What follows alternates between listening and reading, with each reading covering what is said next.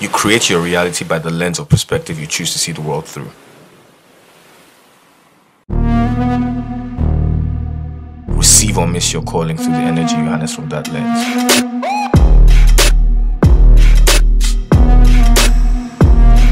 The choice is yours.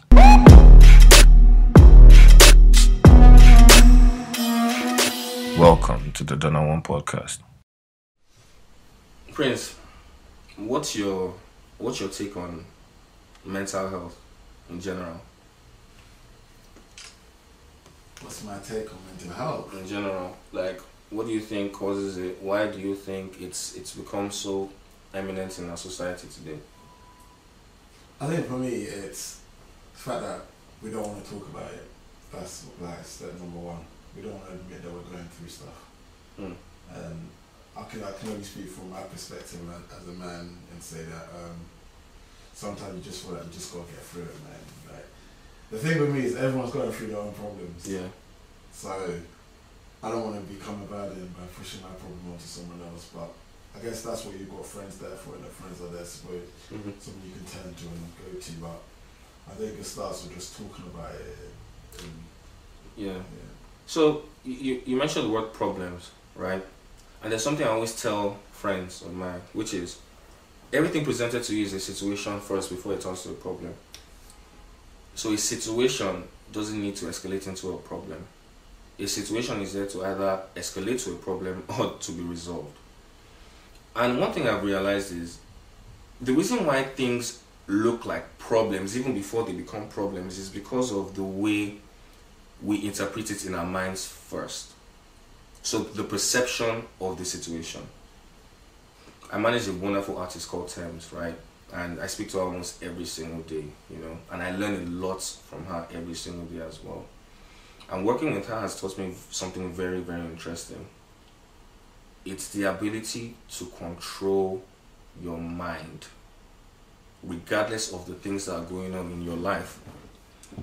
Because one thing people don't understand is this: the reason why you genuinely feel like a problem is a problem when it's not is because you have become your thought. You have become the worries in your mind. So you operate from a standpoint of worrying, and then your interpretation of everything else becomes false, most likely false, because there are legit reasons for worrying, But if there's a solution, then there shouldn't be a need to worry. What needs to happen is we need to focus on the solution. But because people get to a point whereby they have become their thoughts, inactivity occurs because of poor judgment. And that is when body pain starts to occur. It starts reflecting in their finances because of the mode of operation that their thoughts have allowed them to get into. A very good example is depression. If I expand on depression is one thing, but how do you get from that point to a point where you literally want to kill yourself? Because the starting point for that kind of thing is the emotion depression. And it starts with that emotion and then leads to a point of dread. And when you get to dread, it's when literally you feel the pain in your body. You feel depression in your body. These kind of things are only experienced when you have extreme situations in your life, things like death. When someone dies, you kind of feel the pain in your body, because it is not just an emotional pain. It is almost like dread, but in the standpoint of sadness. You understand? Another thing is losing a loved one is one thing, but anything that brings you to the present, anything that just makes you realize, damn, like this is what it is. That's how you feel the body pain. And there's an opposite of that, and that is just staying present. Things don't need to drastically happen to bring you to the present. And I think that is the problem of thinking too much, because thinking cannot exist without the concept of time.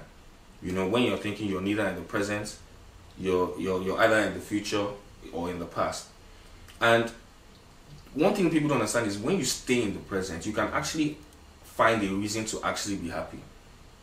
And that's why I always tell people, watch your thoughts. And when people say watch your thoughts, people think it's something so cliche, so they don't actually analyze what that thing means.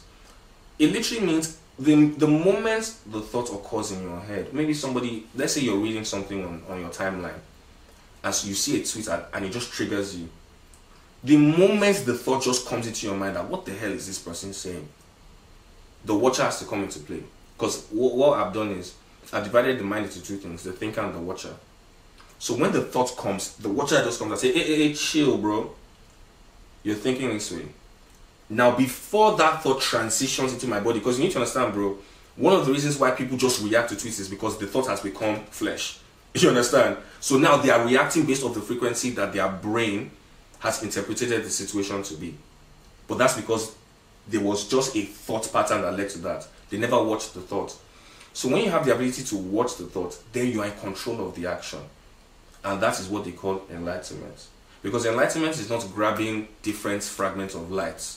No, it's making the darkness conscious.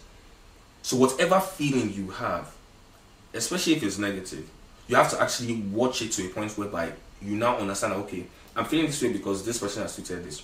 But have I gone to this person's profile? Because one of the reasons why I'm probably angry at the tweet is because I have the wrong expectation of the person. Maybe this person is an idiot. Do you understand what I'm saying? And I'm just expecting better from him. So I am judging him by my standard. Do you understand? But it's only if you watch your thoughts you can actually understand this to actually have a better reaction, you know? Now, I use this as an example to actually segue into mental health, because the mind is something we feel we have no control over because of how powerful it is. But what is more powerful than the mind is actually the spirit. And that's why it's very important to just always, stay spiritually aligned. I mean, I'm spiritual in the sense that I understand that I have a God. I understand that I was created, meaning as I am made in my God's image, I am also a creator. So I have control. Human beings are the only ones that have control to create their habitats. Every other organism has its habitat designed for them. A bird, the tree was made for them. Do you understand what I'm saying? Camels, the desert was made for them. Fishes, water was made for them. Human beings are the only organisms that have the ability to create the environment, meaning you have control of your mind. So you must always watch your thoughts in order not to get to the extreme end, because the truth is this, nobody is above that. So everybody has that ticking time bomb. But if you don't have the ability to actually know what your mental comfort space is, because for me, mine is as soon as I feel it transitioning into my body, like when you're thinking, yeah, and you literally feel your body almost cringe at whatever has made you angry or upset or any of those emotions, yeah, I just stop and then I reflect. Now let me talk about like staying present. Now when you stay present, yeah, one of the advantages of that is obviously having the ability to analyze every single thing around you at the time that you are in. So you're neither in the past or in the present. Sorry, you're neither in the past or in the future. So there are no worries. You are just there. Now when you are there, the first thing you can realize is, damn, I have a roof over my head. Damn, like I can walk on two legs. I have two eyes. I can see, I can hear, I can smell. The little things that you would have taken for granted due to anticipation of what you want your life to be like or what your life was, if you focus on the things you currently have now, a standpoint of gratitude is literally the trampoline you need to actually be productive. Because when you're grateful, you actually want to spread that energy. It's very funny. You can't give what you don't have, right? So when you see people spread negativity, you understand that is what they have. That is what they are going through. That is their lens. That is the way they see the world.